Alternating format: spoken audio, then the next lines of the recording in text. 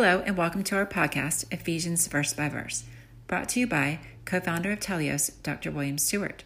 This captivating podcast will not only teach you the book of Ephesians, which tells us so much about Christ and his mission, as well as our Christian walk, but it will teach you how to study the Bible, so you can have confidence in what you learn. Episodes will provide key points for each important verse of the book of Ephesians. Thanks for joining us on this exciting biblical journey. Back to our series on the book of Ephesians, such a wonderful book, split between the first 3 chapters talking about Christ, our wonderful Savior, and all the characteristics of our salvation, and the last 3 chapters talking about our Christian walk. The section we're in chapter 5, it deals with marriage. It's the best passage in the Bible on marriage. And we learned last week that there's an order in marriage, that the woman submits to the man as the man does to the Lord, and they both submit to the Lord. We learn in verse 20 that they both submit to each other, each spouse, in the fear of the Lord.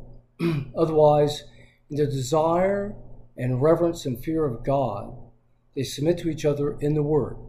Otherwise, as one encourages or admonishes each other from the Word in submitting to God, they grasp that scripture and encouragement gladly, not prideful, with pride, in order that they would, in their love for God, desire to serve God and take the help from each other.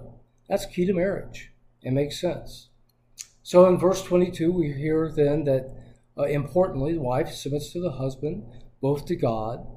And 23 then, verse 23, explains the order further, that the man is the head of the wife as Christ is to the church.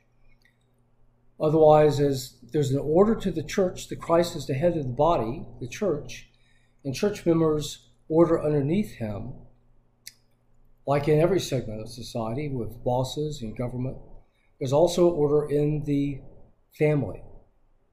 God loves order. That's how the gospel goes forward. Provides a peaceful, orderly society that allows his work to continue.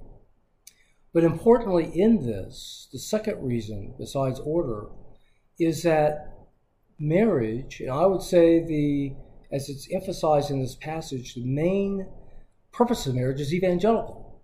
Now, that goes against our societal concepts where there's a variety of reasons to get married, which are obvious. But to God, the man and the woman represent the roles of Christ in the church.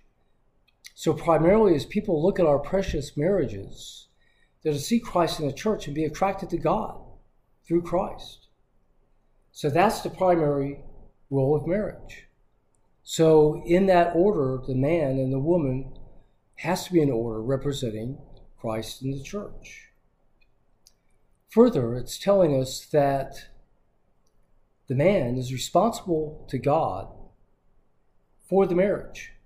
One day when he dies and goes up to heaven, and per 1 Corinthians 3:16, his works are judged, not salvation is not in view here, but his works are reviewed or audited. How the fruit of the marriage will be primarily, that responsibility will be placed on the man, the results. The woman's responsibility is to serve and help the man in her service to God. Okay, so we've learned some more here today. In marriage, we submit to each other as in God's word, but there's an order in marriage that the man leads the marriage, and the woman is submissive to him, and that marriage, a Christian marriage, represents Christ and the church, those roles. All right, thanks for paying attention. Tune in next time, and we'll talk about the man's role and how all this works out practically. It's wonderful, God's economy in marriage. Thanks for listening to this episode of Ephesians Verse by Verse. We hope you found Dr. Stewart's teachings both interesting and informative. Join us next time for another exciting episode in Ephesians. To listen to all episodes, please visit our website, teliosresearch.com.